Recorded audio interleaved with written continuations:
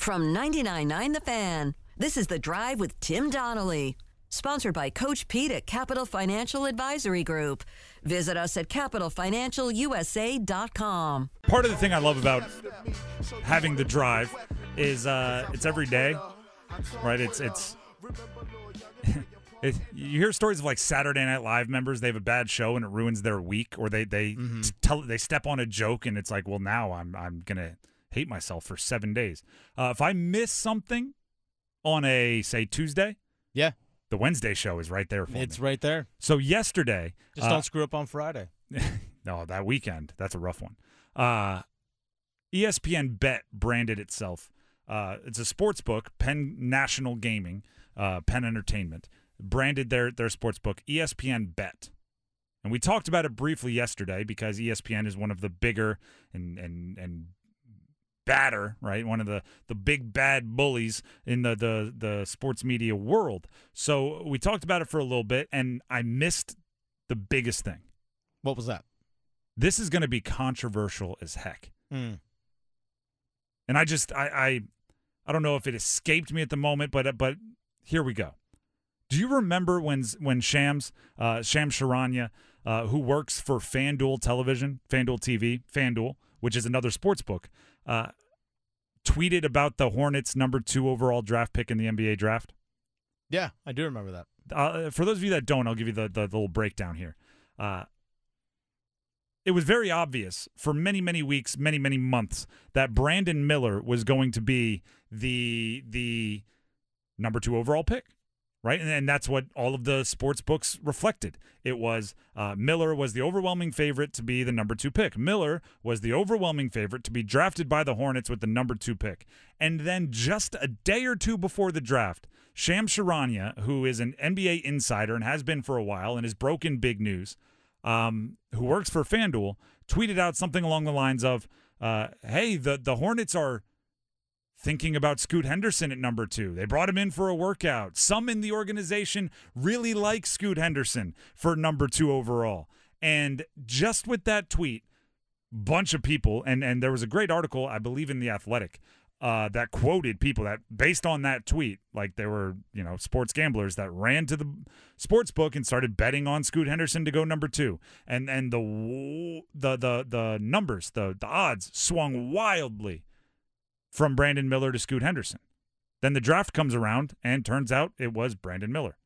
And then Adrian Wojnarowski of ESPN, another NBA insider, immediately just says, it was always Brandon Miller. There was never any doubt. My sources inside the Hornets organization, they never wavered. And then the accusation started, right? Because it could appear as if Shams Charania just swung the markets and made a lot of people go bet on Scoot Henderson in a way that may have made his employer, the parent company, FanDuel, a whole bunch of money off of one tweet. It was a controversy there for a while, and I know that sports gambling isn't legal here in Carolina, North Carolina yet, but it was legal where I was living at the time, and this was big news. That exact situation is going to happen time and time and time again with ESPN having an ESPN-branded sports book. Because ESPN, in some ways, can actually impact the outcome of games, right? Flex scheduling and things, small ways, but they could, right? I mean, it happens with college football and college basketball. Why do you think you get 9 o'clock tip-offs? Exactly. and is everybody betting on Team X? All right, well, let's have them play 75 road games in a row. Like that, obviously not that much of an exaggeration, but they can impact actual games. And even if they can't, they can impact betting lines with information that they choose or don't choose to get out to the public. Right? I know people that have been color commentators, play-by-play commentators. They meet with teams usually on Thursday for a Saturday game. And guess what? They get information about injuries. They get information about trick plays that might be run. They get information about a whole bunch of stuff. You don't think injuries affect gambling lines? Of course they do. That's why we have injury reports in the NFL. Or really all sports. That's 100% the reason why we have injury reports. I think I saw Brian Kelly's going to start putting out 2 injury reports per week for LSU because he's tired of his assistants being hounded by sportsbooks. Yeah. So he's like, I'll tell you twice a week. So ESPN will control whether that information from production meetings gets out. Thus, they'll control whether the lines get moved or not. And then on top of that, right, say we'll use the ACC as an example because we're an ACC market, right? We're at ACC kickoff a couple weeks ago, and the ACC network is there, and there's the desk, right, with all the analysts, the talking heads around it. What if there's a game? We'll use like last year's Carolina State game, UNC against NC State. What if Eddie Royal, who was at the desk, EJ Manuel, who was at the desk, Eric McLean, we actually played a clip of him earlier from ACC Network coverage, Kelsey Riggs, Mark Richt are having a conversation, and they're talking about how much North Carolina should win, right? Oh, gosh, they have Drake May, and they have Josh Downs, and they have this guy and that guy. It's so obvious. I'm just making this up hypothetical. But then obviously State goes on to win the game with their 4th quarterback of the year or whatever it was. And it looks from the outside as if those 4 or 5 individuals may have just influenced a whole bunch of people to bet on Carolina because it was a stone-cold lead pipe lock. And then all of those lost bets just put money in the pockets of the people that signed their checks. That is controversial. Mm-hmm. And here's the worst part about it. They might have just meant, truly, in their evaluation, that Carolina should have won that game, right? There's no definitive anything that anything nefarious happened. But it's sure gonna be tempting to look like it, right? It's sure gonna be tempting to accuse it. Because I don't know about you, but if you've ever lost again, and hopefully, those of you that remain and stay in the state of North Carolina have been obeying laws.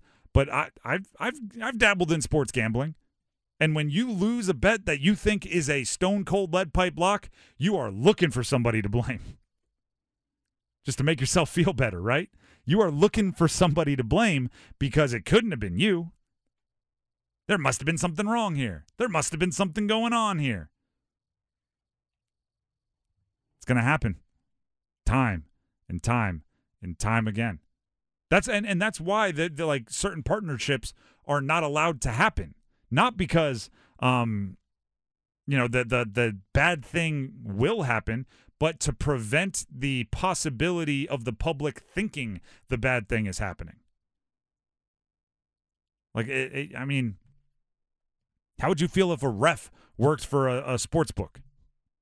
Right? You wouldn't like that. Well, it's different, but not very. Right? You can directly impact the game. The ref can do it more obviously and more immediately, but it still can happen. I would say that they would have more impact on the line. Like yes. The betting line. Sorry. Yeah, the whole situation. And not the actual game itself. Yeah, actually I'll give you that. Yeah. They have significantly less immediate impact. Mm-hmm. But my point is, even if a ref, this is what I meant to, but let me backtrack on the referee comment. A referee, even if they are like a coder, right? Even if they have no direct impact on what's going on at the sports book, I don't want the checks being signed by the sports book for the ref. You know what I mean? If their day job, because all NFL refs have day jobs, is as a IT person for a nationally recognized sports book, it's gonna feel gross, and that shouldn't be allowed. And if somebody else, like a analyst or like an insider that has their checks signed by ESPN is now having their checks signed by a sports book because ESPN Bet is a sports book, it's still like you might not be able to actually impact the thing, or you might not actually have any connection to the thing. You might not be sharing a Microsoft Teams video chat with the bookmakers, but I still don't like how close that relationship is. Mm-hmm. And if I win a bet, you're fine. If I lose a bet, I've got problems. And it's going to happen time and time and time again. This is The Drive with Tim Donnelly here on 99.9 The Fan. The Eric Bieniemy situation that's going on. Oh, yeah, up in Washington. Yeah. We talked about it on Monday. I thought it was going to be a one-day conversation, right? Because I said, man, it's crazy how many reporters are reporting that Eric Bieniemy is yelling at players for things that I don't think professional athletes get yelled at for very often. Breaking the huddle and running to the line of scrimmage, right? Having energy the moment you walk on the field in a morning practice. So we talked about it on Monday, like, hey, this guy might need to chill a little, but he's trying to change the culture. And then guess what happened? On Tuesday, we had to talk about it again. Why? Because Ron Rivera told the public, told the media, that players had come to him, players had gone to the head coach to complain about the intensity of the coordinator. Do we have some audio from there? We do. All right, I just got the thumbs up. Let's hear straight from Mr. Rivera. A lot of these young guys, they do struggle with certain things. And a lot of you also got to take for where they've been. I mean, guys coming from certain programs are used to it. Guys coming from other programs aren't as much. So, us as a coach, I kind of have to assimilate and get a feel for everybody. Eric has an approach, and it's the way he does things, and he's not going to change. And because he believes in it, Jack has his approach. Having been a head coach, I think Jack has a tendency to try and figure guys out a little bit more, as opposed to, hey, this is it, this is the way it's going to be, that type of stuff. Where Eric hasn't had that experience yet. And just when they came to you, it was just they felt like Eric was riding them too hard, or? Well, they just were a little concerned. Okay, and then by the way, today Ron Rivera had to go out and read a prepared apology statement, essentially, where he said he put his foot in his mouth. He wasn't trying to compare Jack Del Rio to Bieniemy. Bieniemy's a great coach. Blah, blah, blah. So now we're on our third day of this. And here's the thing. This is one of the things I like to remind people. Just because sports are involved doesn't mean this is like a game where there has to be one winner and one loser. Right? This is not like, okay, who was right and who was wrong? In some cases in life, everybody can be a winner. Yeah. In other cases in life, everybody can be a loser. And anywhere in the middle, right? You could have 3 losers, 1 winner, 4 losers. You could have 10 winners and 1 loser, right? It's not like a game where 2 teams will enter and one will leave a winner and one a loser. There are 3 groups that are wrong here. The players, wrong for how they handled it. Bieniemy, wrong for how he's treating the players. Rivera, wrong on multiple accounts. The players, guess what? If you don't like the way a coach is treating you, and by the way, this is different than high school, this is different than college, this is different than Pop Warner. If you're all professionals, you're all adults, you all have, mortgages or whatever, like you're all members of the community. You're more coworkers than you are like superior and subordinate, right? Mm-hmm. You go to that coach. Hey, coach, listen, man, what are you looking for? We're trying to give you what you want. You're obviously not happy. Like, I don't need you cursing me out every day. Like, what's the disconnect here? Let's have a conversation. That's what the players should have done. Bieniemy should have noticed that he's treating his professional athletes like high schoolers and said, something's not connecting here if I have to keep doing this. Right? I shouldn't have to be yelling at you for effort. I'll yell at you if you have a missed assignment. I'll yell at you if you, have poor execution, right? You make the right decision. You make the bad play. Like that, I'm going to yell at you for that. But I shouldn't have to keep yelling at you for energy. So, again, what do? You get your coworkers in a room. Let's figure this out. Let's not let this get public. Ron Rivera, what's that last thing I just said? Let's not let this thing get public. Yeah, that's the last thing you got to do. I mean, that's what's adding on to this, to keep it in-house. Well, what's going on with Bieniemy? He's an intense guy. Yeah, players are getting used to it. That's it. Story done. Bieniemy's a great coach. He's got 2 Super Bowl rings. I was going to say, he's changing the standards of our offense. A little different. We're getting used to it. That's it. Yeah, he's changing the standards. Okay. This comes back to something I've said about Ron Rivera for a while. It's too nice. Ron Rivera seems like a great guy, right? Like, do you know who I would love to have as my next-door neighbor? Ron Rivera. Ron Rivera. You're out of town. Guess who's bringing your trash cans up? Ron Rivera, right? Who's picking up your packages off the front porch when he knows you're away for the long weekend? Ron Rivera. Like, he just seems like a great guy, right? When you're walking the dog and he's out doing his lawn and you're going to have a 10-minute conversation, it's going to be lovely. But also, guess what? Ron Rivera's move when the players come to him to complain about Eric Bieniemy should have been much more mean. Not, oh, well, why don't you go talk to Eric and figure it out? They come in and you know what you say? All right, how big of a problem is this? Big problem? All right, I'm going to get Eric in here right now. You guys are going to hash it out. I'm going to sit here. I'm going to watch. And if either of you want to go ahead and kind of tiptoe around the conversation, I'm just going to cut to the middle of it because I can't have this be a thing. That's one option. The other option is you're mad at me. You're coming to me because he's yelling at you. Get out of here. Like, I'm the head coach of an NFL football team, and you're coming in here with you're getting yelled at. No, don't do the thing you're getting yelled at for. See ya. That's you can't be too nice in every situation, right? If every single disagreement needs a, I grew up in Hawaii. The Hawaiian culture calls them a ho'oponopono, which is essentially like a long conversation to air out everyone's feelings. If you need to do that in a locker room, you're going to be there all day, every day, just figuring it out. Everyone here, players, coordinator, coach, made a mountain of a molehill. And that's bad in the NFL. And guess what? All three of them could have stopped it. Right? Bieniemy yells at the players. They could have ended the cycle of chaos by simply saying, all right, I guess he's going to yell at me. I'm going to try to get better. Bieniemy could have ended the cycle of chaos by saying the players are obviously not responding to my tough love. Let me figure out a different type of love to give them, different type of coaching. And Rivera could have nipped it in the bud simply by being a head coach and saying, this will not be a thing. Right? It's the parent of sibling move. You're fighting over the television? Fine. Here's what's going to happen. Right? You have 5 minutes to agree on something to watch, or I'm taking the remote, I'm turning it off, I'm changing the Wi-Fi, and you're not going to watch. Sometimes you just have to kind of be the head coach in the room, not the nice guy. What new development could come in this situation by tomorrow?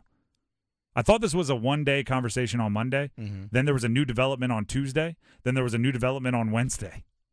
What else could happen here? Think players going to sit out? Could we have a agent? Could we have a holdout? Ooh. We'll see. Doubt that. So do I. If that happens, start over. Well, is he yelling at Sam Howell?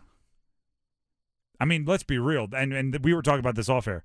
There's so many good storylines in Washington, and all anyone wants to talk about, all the media is asking the coaches and players about, is Eric Bieniemy yelling at you. Like Sam Howell is going to, what are we, a month out from the opening game, if that? Yeah, it's crunch time. It's crunch time. I think it's 4 weeks tomorrow. So there you go, a month. Sam Howell going to be ready? Well, I don't know. First, we have to settle this dispute between some of our players and our coordinator who's mean. Really? He's a mean son. He has no bedside manner. Granted, we're on a field, not a bed, but still. No sideline manner? Is that a thing? Maybe. Maybe they need it to be. There's somewhere right now, some old school football person going just, today's players. Oh, yeah, you know it. Jack Ham didn't get mad when you yelled at him. Though he did hold out once. Riggins doesn't get mad when you yell at him. Theismann snapped his leg, and he still was okay getting yelled at. Is that a thing? I don't know. You know what I will say about the Panthers? What's that? The biggest stories out of Panthers camp have been the stories that I think they should be. They've been Bryce Young. They've been Brian Burns. They've been Justin Houston signing. They've been the wide receivers. That's good. It's about what's been on the field. It's good. The very minimal on the off-the-field distractions. No circus. Exactly. No circus. I mean, even the Jets have come to town, which is the circus, and they've still managed to keep it mostly about what's on the field. And that's lovely. That's very, very appreciated from this corner of the media. Brian Burns, actually this might be part of it, right?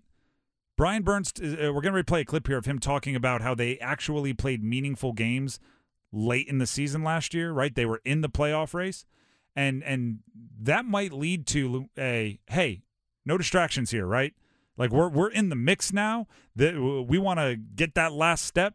Let's lock in on what's on the field. I appreciate that. Here's Brian Burns on the meaningful games they played last season. Just to have that taste and that feel of being that close, it's something that I never felt before. So it was a little bit of pressure, but I'm glad I got that feeling.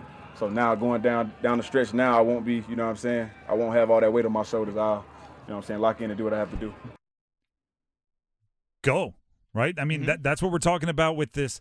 Are they a playoff team? Right? I can at the same time say Bryce Young's development is the most important thing in the season, but also if they make the playoffs, that will pay dividends into the future.